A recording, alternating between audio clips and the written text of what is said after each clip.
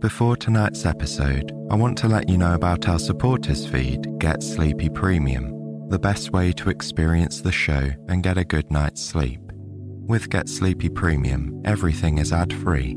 You'll receive a bonus episode every week and have full access to our entire back catalogue. Your support really helps and means so much to us. Simply tap the link in the show notes to learn more. Now, a quick word from our sponsors who make it possible for us to bring you 2 free episodes each week. Welcome to Get Sleepy, where we listen, we relax, and we get sleepy. I'm your host, Tom, and it's a pleasure to have your company. Arif will be reading tonight's story, where we'll be rejoining a young woman named Aliyah and going on a magical journey through the kingdom of Waleed. It's a magical land of beautiful mountains, fertile valleys, picturesque villages, and one bustling city in the center of the kingdom. The first time we met Aliyah, she followed a group of thieves into a cave where she found treasure protected by a jinn. If you haven't heard the first story yet, called The Cave of Treasure, you can still listen to this one tonight and revisit the first another time.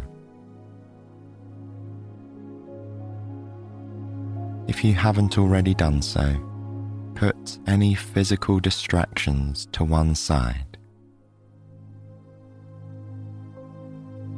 Laying in a position that allows you to breathe deeply and slowly. Relax your jaw. Relax your shoulders, your legs, and any other areas where tension tends to hang around.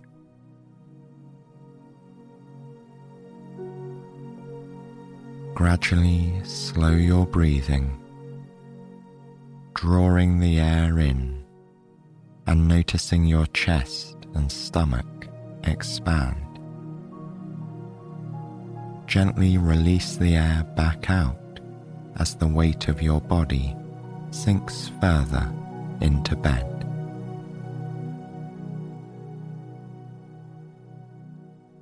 As you enjoy that feeling of slowing down, imagine that the air that you are breathing in is enveloping you in a sense of peace and tranquility. And with the out-breath, you let go of anything disruptive, like tension in the muscles and busyness in the mind.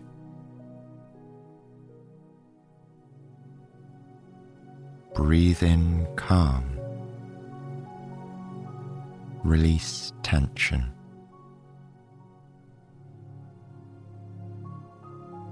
Bit by bit, your whole being becomes immersed in nothing but peace. There's no rush either, so just take your time, gradually drifting into that sense of calm. Feel the softness of your pillow supporting your head as you let all the worries and concerns of the day fade away.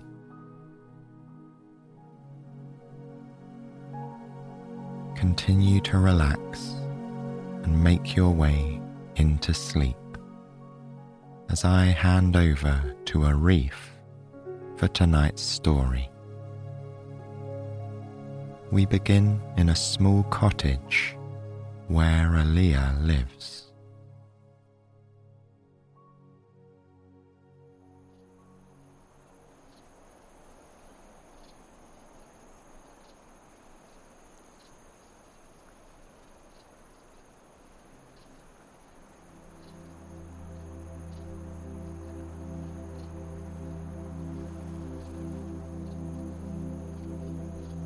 Aliyah Baba lives in a one-room cottage in the village of Bisbis with her parents. Aliyah is an artist and carves beautiful objects out of wood she collects in an ancient olive grove nearby. Her parents are also artists in their own way.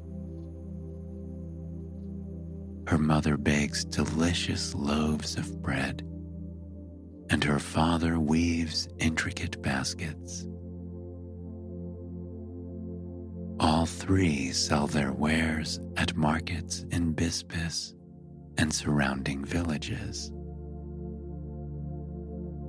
The family is not wealthy, but they have everything they need. They're happy in their humble cottage and their small village. Aliyah has a secret, though. About a month ago, while searching for a good piece of olive wood to carve, she found a magical cave. Inside were piles of glittering treasure and a mighty jinn.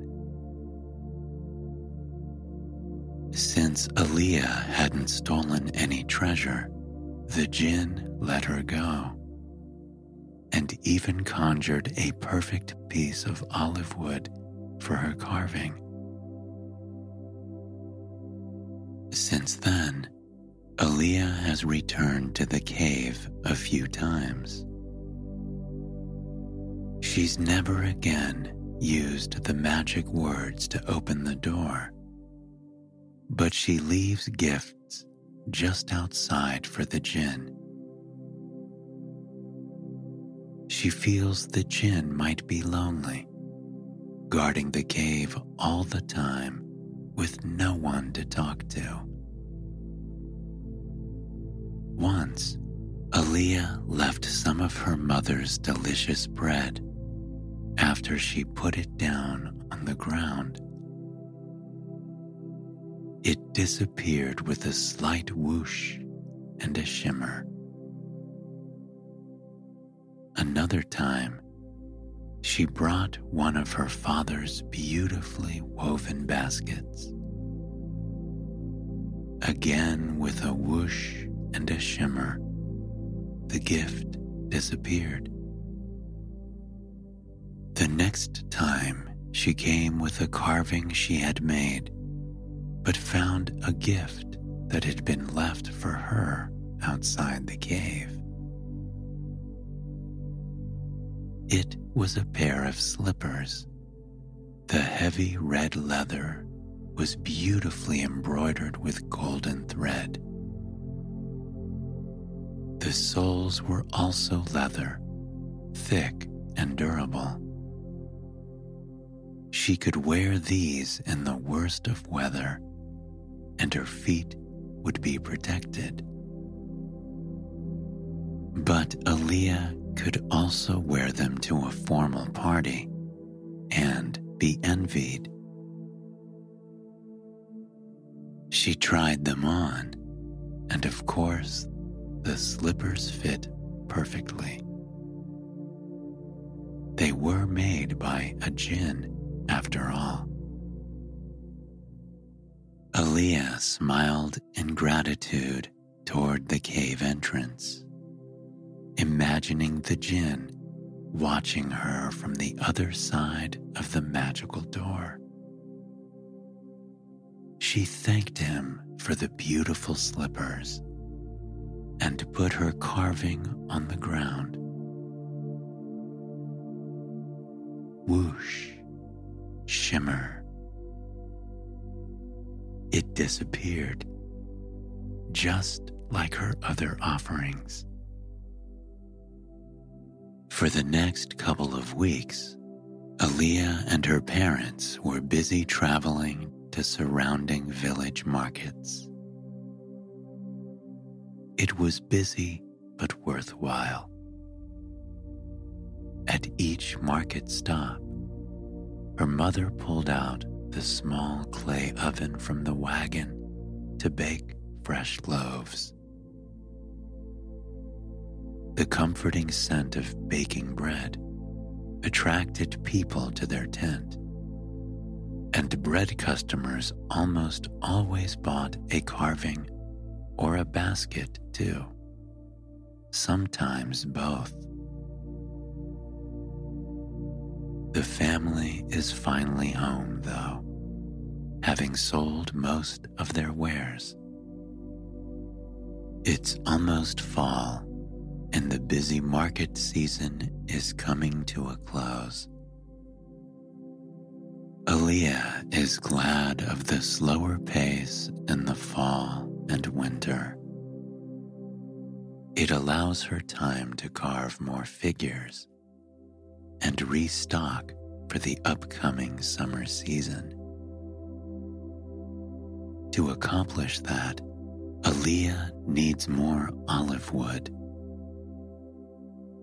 The next morning is bright and sunny, with only a few small clouds.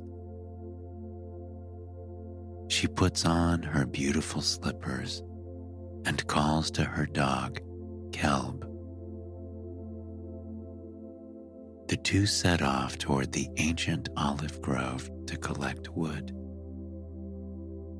Aaliyah also has a gift for the jinn, of course. This time it's a small pot of honey that she bought from another market stall in a neighboring village. Aaliyah and Kelb wind their way among the old trees with their twisted trunks and dusty, oval-shaped leaves. It's quiet in the grove, and it seems they have the whole place to themselves. A few birds hop along the ground, searching for bugs to eat. Others sit in the low branches, singing for a mate.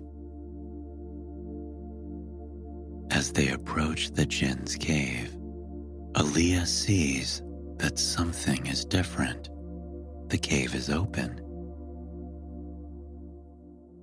Previously, someone had to say magic words to make the rock wall disappear and reveal the cave. But now, there is no barrier. Aaliyah walks slowly to the opening and peers inside. She sees nothing but a dark tunnel and hears no noise from within. Aaliyah is worried about the jinn, so she decides to go inside. The last time she entered, torches automatically lit up the path. This time, though, there are no magical lights guiding her. But there is enough light coming through the entrance that she can make her way down the long tunnel to the main treasure room. It grows brighter as she approaches the large space. Aaliyah looks up and notices a small opening in the ceiling, letting in some light. What that light reveals is a vast room, completely empty. The piles of golden coins, some as large as her hand, are gone. So is the mountain of glittering jewels, the oil paintings, and the marble sculptures. As Aaliyah walks around the empty space, marveling at how different it is, Kelb explores the corners.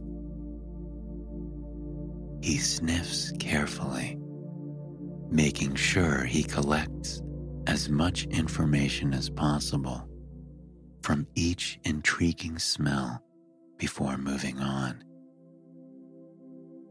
Then he comes across something tucked into a hollow of the cave wall. He tries to dig it out, but it seems stuck. Kelb whines, attracting Aaliyah's attention. Aaliyah walks over to see what could be so interesting. She notices a slight gleam of metal in the hollow space and reaches in. After a little bit of a struggle, she pulls out a plain brass lantern. It's similar to those her parents used to light their cottage in the evening. But the lanterns at home are bright and shiny. This one is quite dull. Aaliyah uses her sleeve to give the side a quick polish. Suddenly, with a soft whooshing sound, the djinn appears, floating in front of her. Aaliyah falls over onto a cushion on the ground, and Kelb starts barking at the apparition. The djinn is just as large as Aaliyah remembers, twice the size of an average mortal. He is wearing loose pants and a long tunic, cinched at the waist with a wide golden belt. He's floating a few feet off the floor and smiles down at Aaliyah, who stares back, her eyes and mouth wide open in wonder. Kelb continues barking until the djinn looks at him and, with a snap of his fingers, produces a nice meaty bone that he throws to the dog. Kelb immediately loses interest in the djinn and busies himself with the special treat.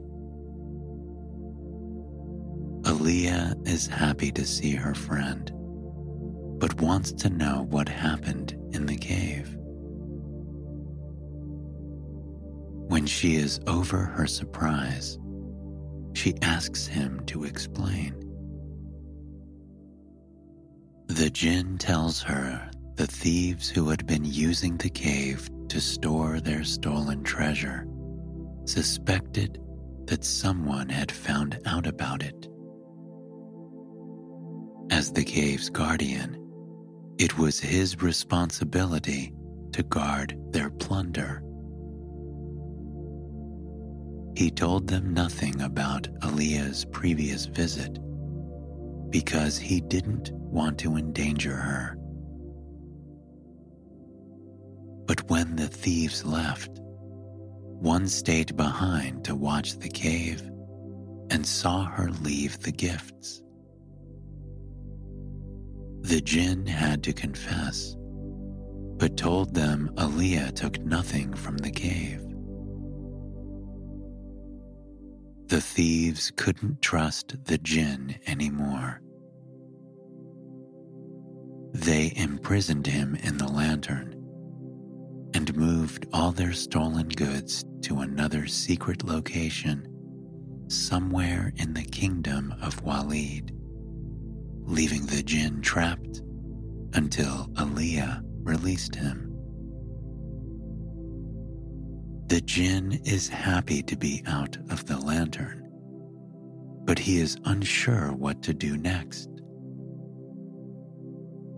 He is free of his obligation to the thieves and can now choose for himself.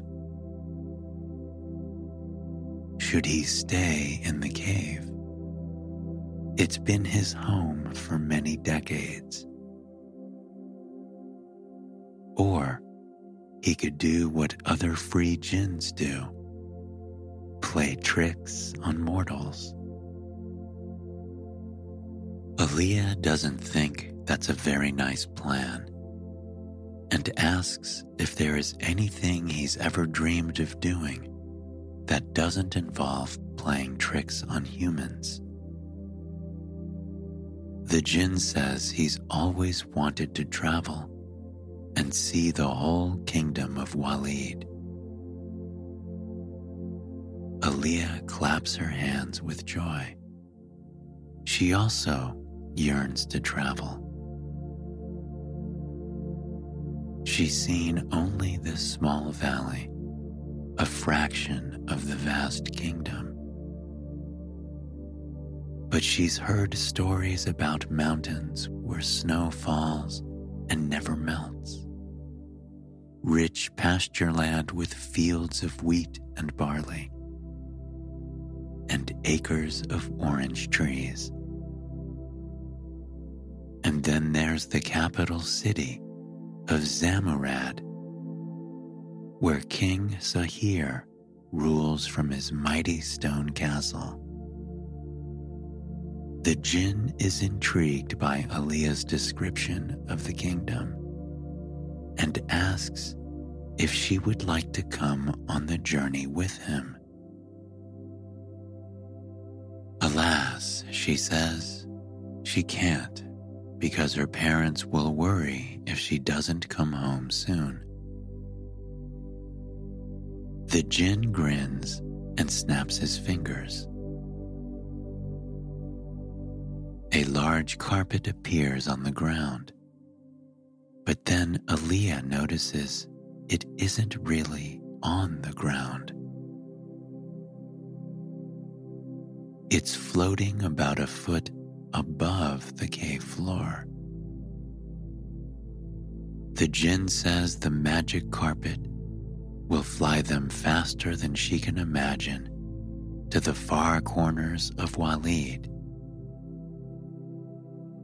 And, he adds, it's a much more comfortable way to travel than on horseback.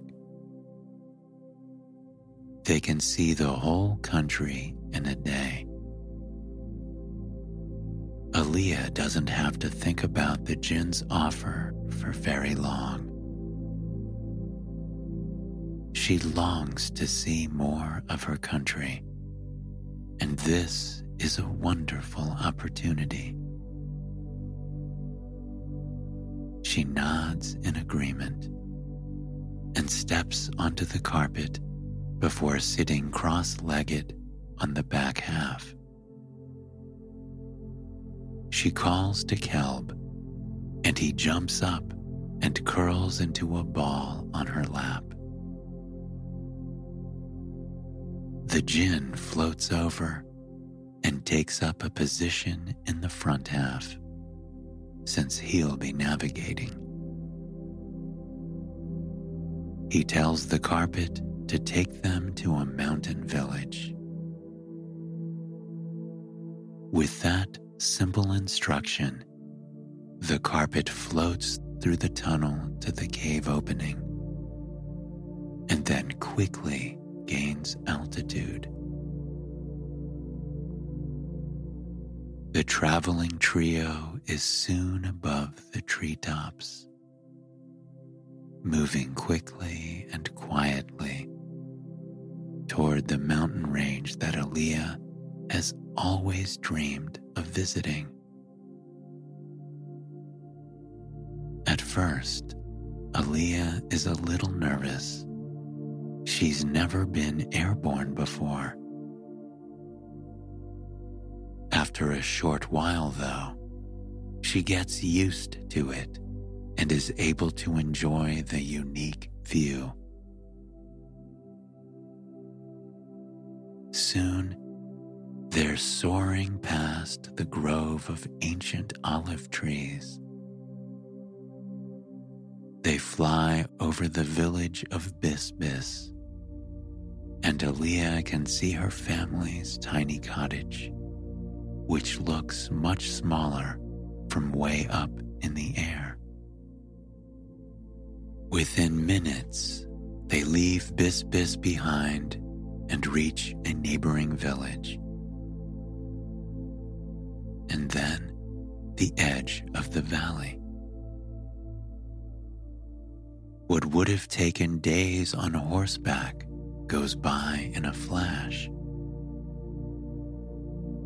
As the valley becomes the foothills of Walid's mountain range, the carpet starts ascending to match the terrain.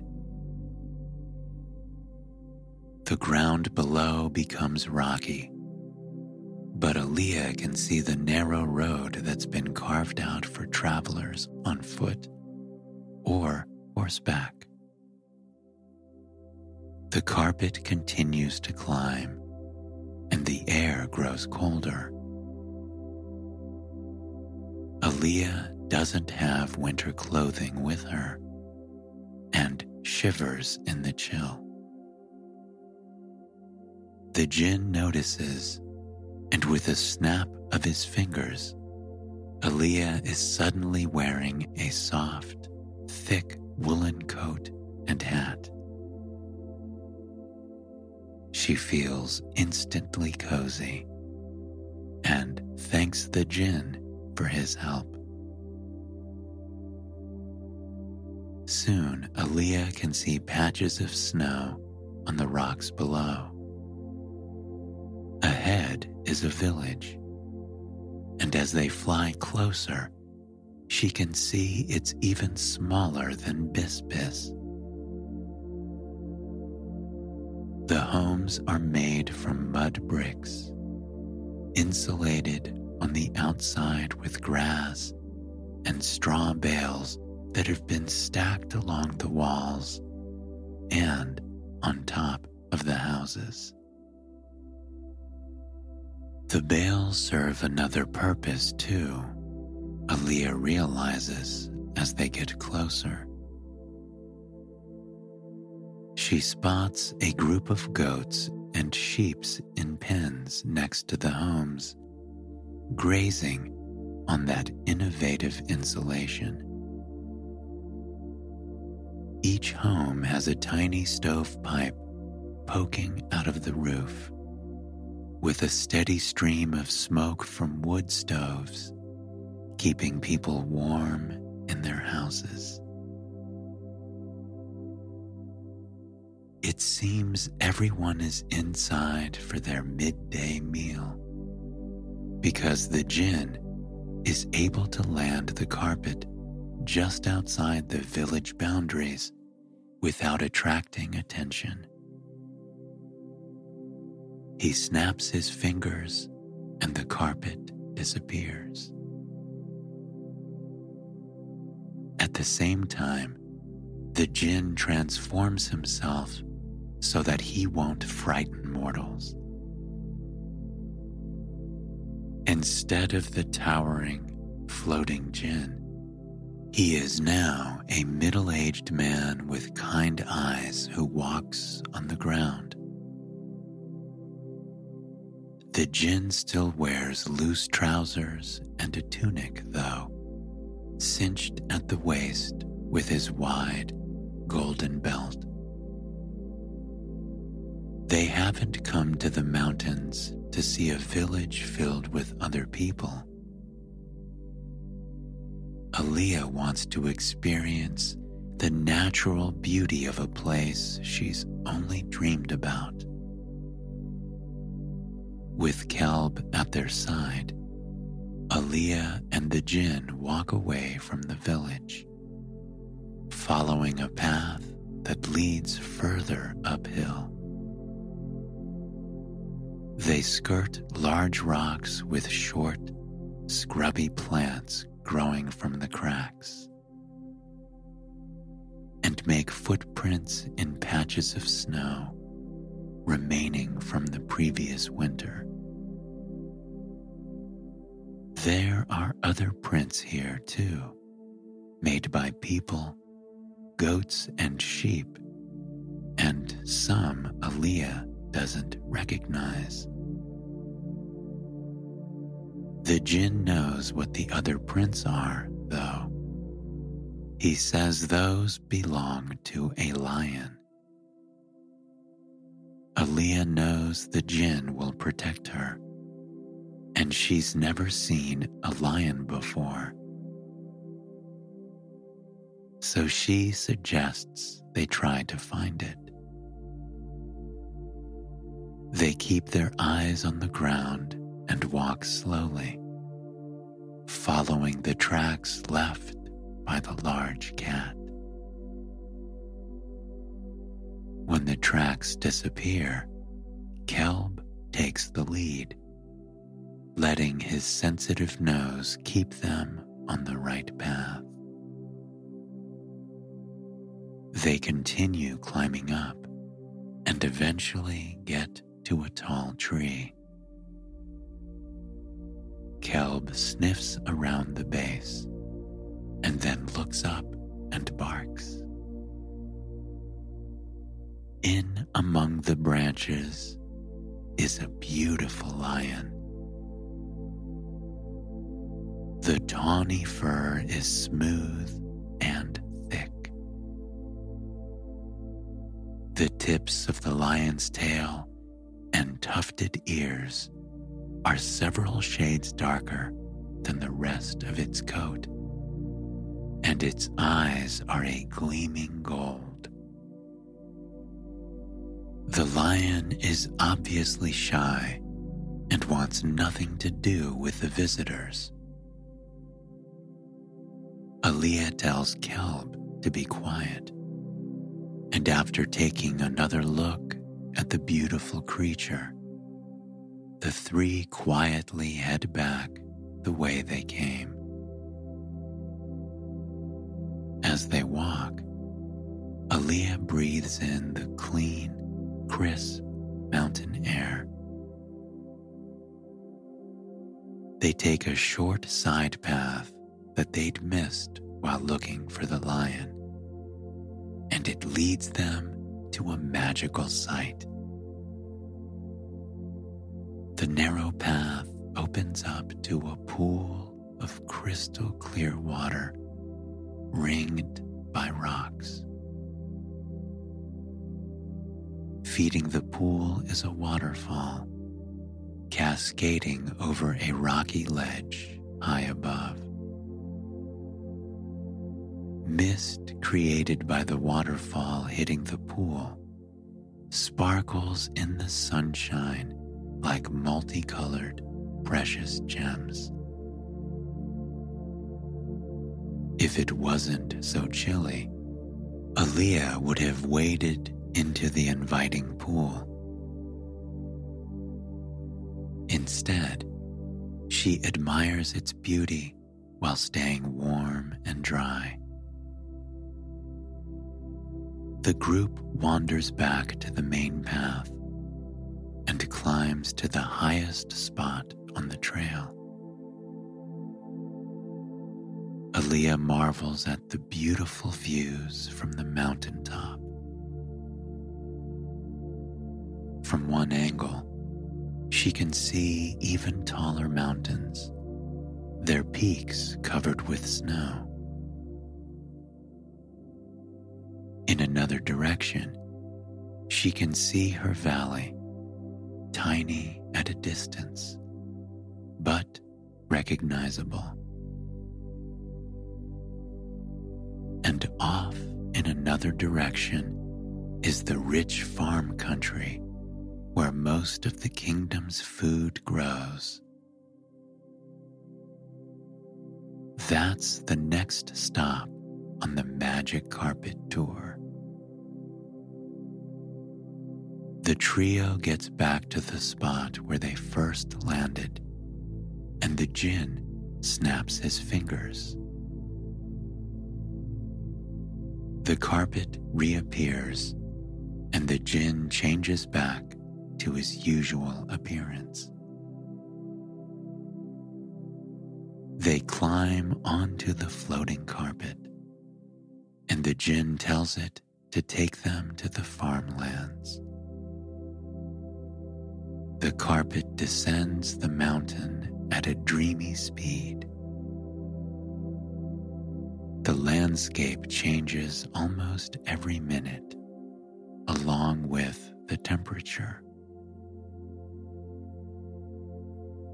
Aaliyah soon has to take off her wool coat and hat because they are no longer in the cold mountain air.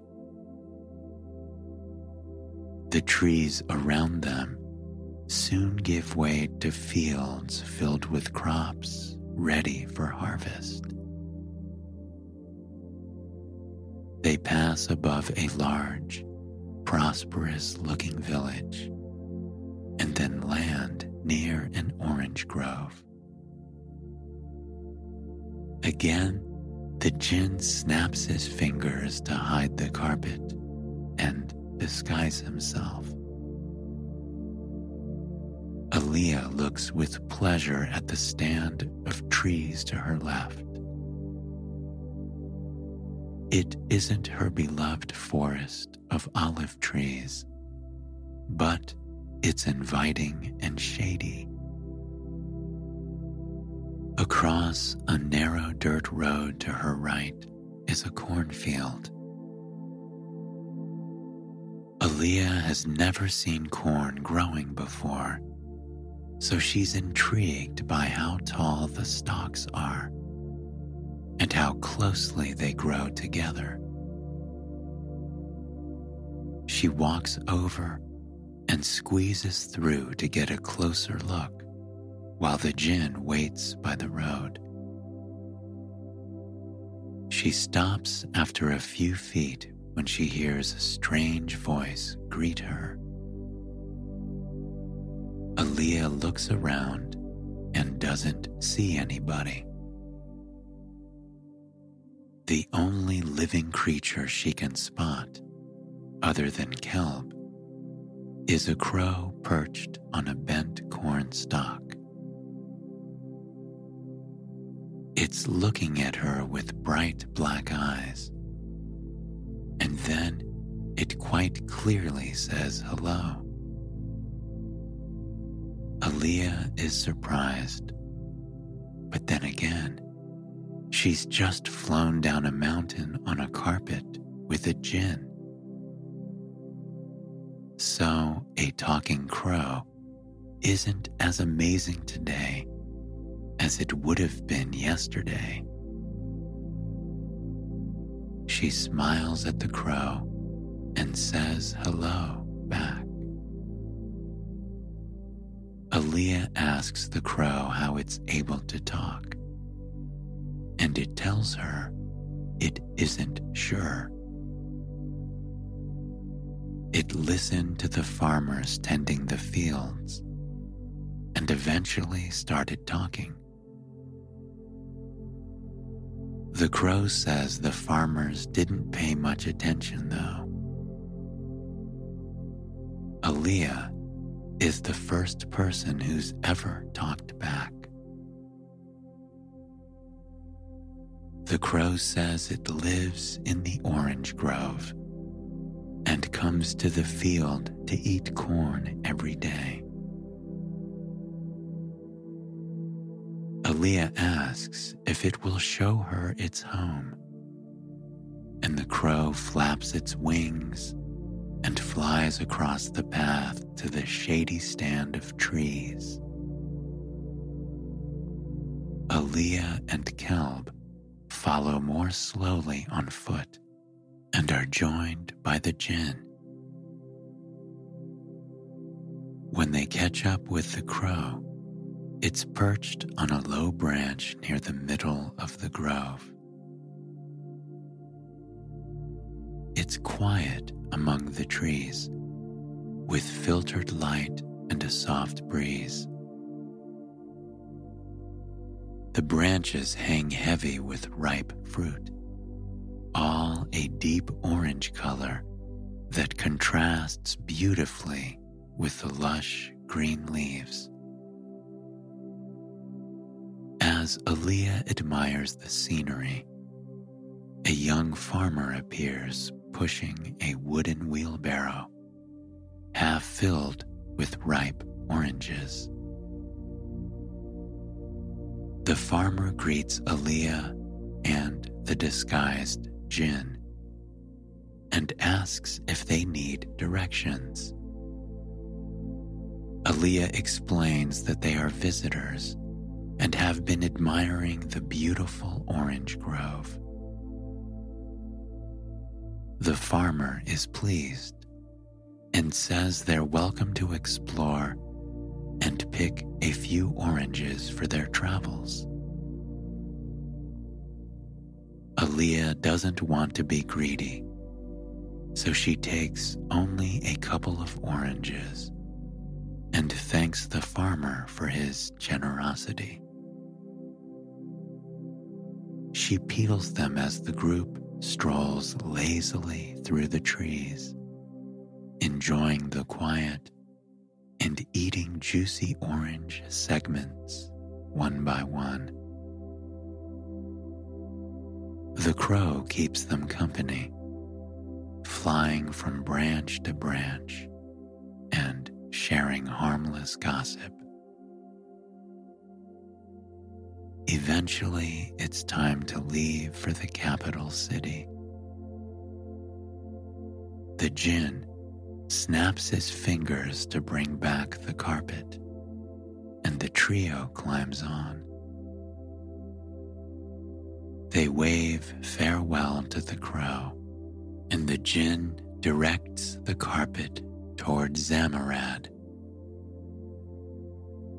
The carpet quickly gains altitude, and the fertile farmland turns into a patchwork quilt below them. They soon leave that rural landscape behind, as more homes and towns indicate they are on the outskirts of Zamarad already. The Jinn asks the carpet to stop in a small group of trees, not too far from the gates to the capital city, but far enough away to not attract attention. He snaps his fingers to hide the carpet and disguises himself again, and the three travelers walk to the city gates. It's market day in Zamarad, so the city is busier than normal.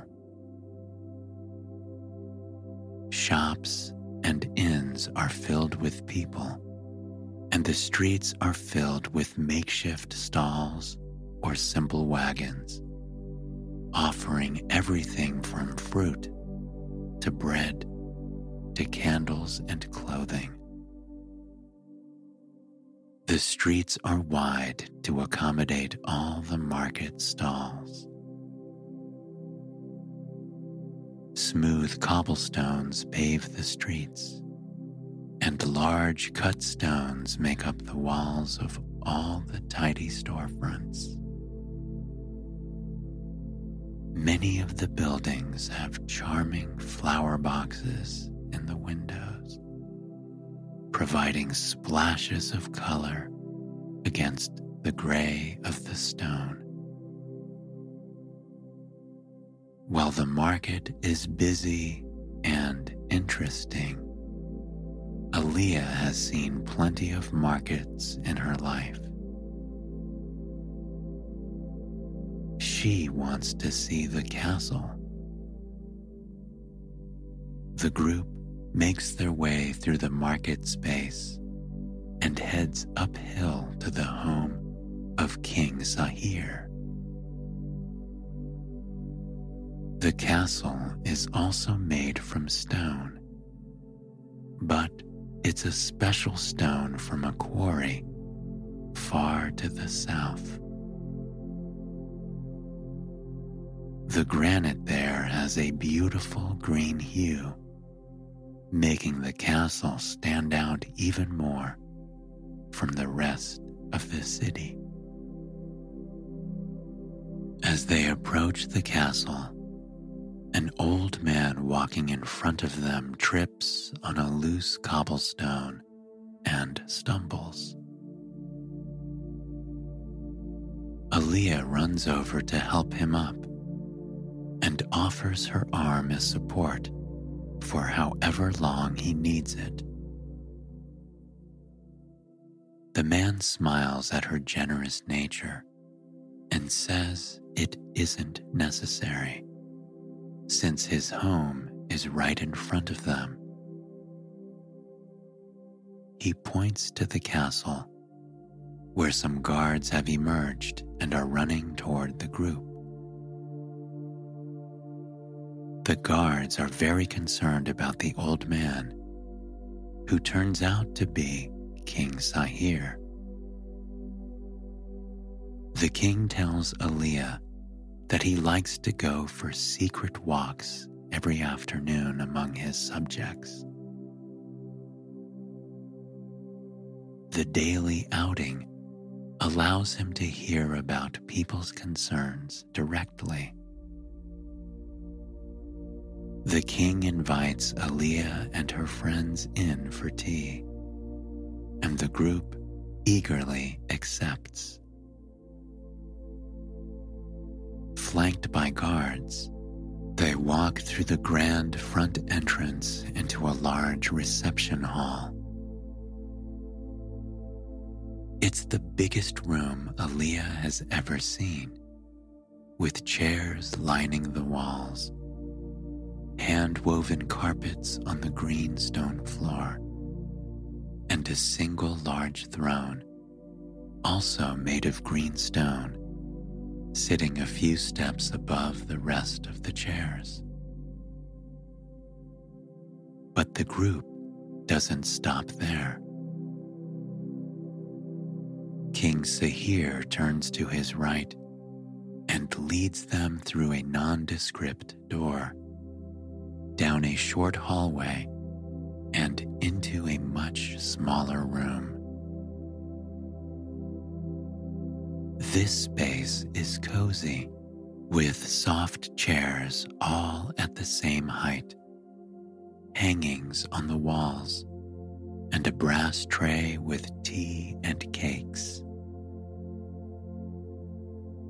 The king dismisses the guards and tells the servants they can go too. Then he serves tea to his guests, like any good host would do. Together, they talk about books, art, and travel.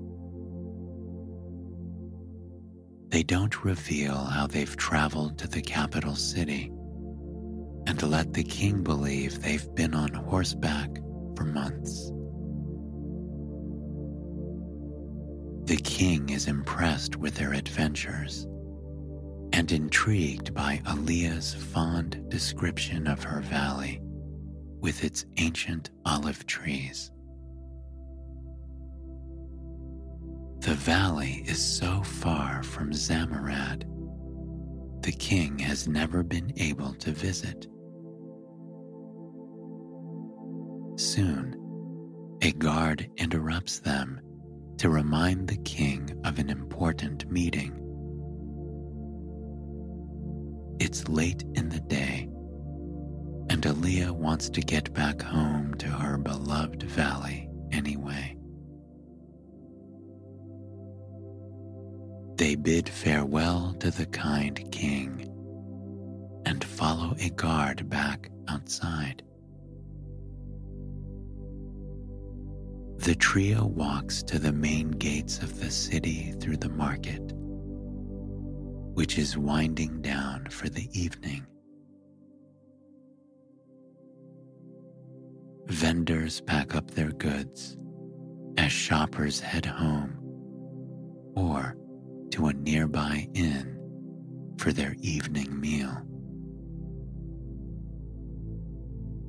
Aaliyah, Kelb, and the Jinn make their way back to the small stand of trees, and the Jinn snaps his fingers to bring back the carpet. They climb on one last time, and the djinn directs the carpet back to the valley, but at a slower pace this time. Aaliyah yawns wide as the carpet floats leisurely above Zamarad. She lies back, pulling Kelb close. Aaliyah closes her eyes and lets the smooth movement of the carpet lull her towards sleep. She takes a deep breath and replays some of the day's adventures in her mind. It's been a wonderful experience, and she will cherish the memories forever. Kelb sighs and snuggles up closer to Aaliyah, and the two travelers quietly drift off to sleep.